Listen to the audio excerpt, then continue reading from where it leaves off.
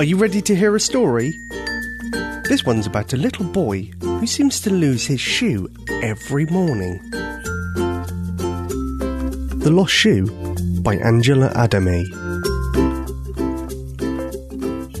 Every morning, little Mikey would wake up to one of his shoes either downstairs or in the bathroom or in the closet. This time, the shoe was nowhere to be found.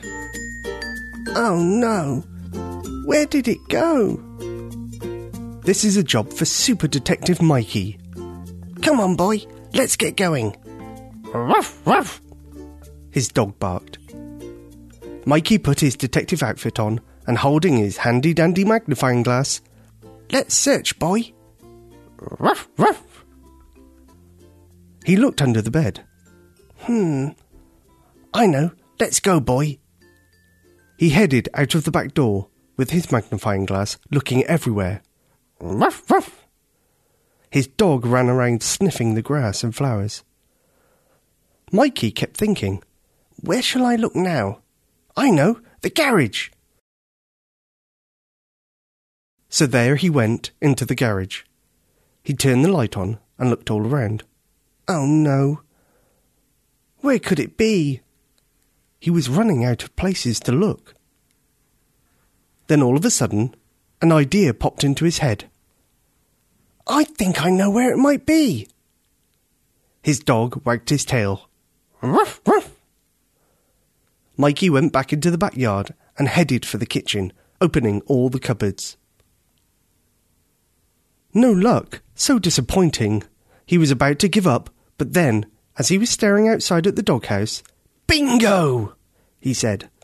They both headed to the backyard again. Mikey took his flashlight and magnifying glass, and he poked his head inside the doghouse. His dog peeked inside too. And there it was. My shoe! Yippee! Ruff, ruff! He took his shoe and put it on, hugging his dog who wagged his tail. Now I know this case is over. The bandit was my dog.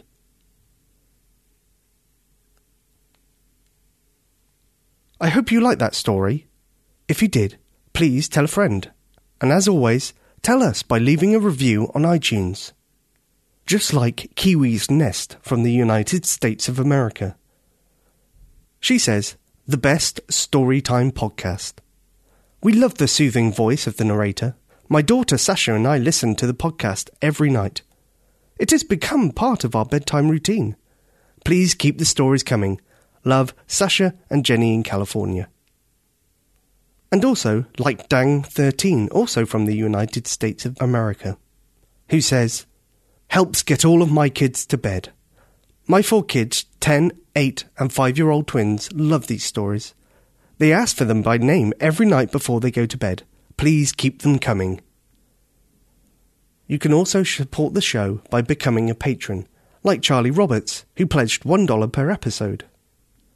We'd love to see how you listen to Storytime, so why not post a picture of yourself listening to a story on Instagram and use the hashtag #I'mReadyForAStory. Thank you for all your support and sweet dreams.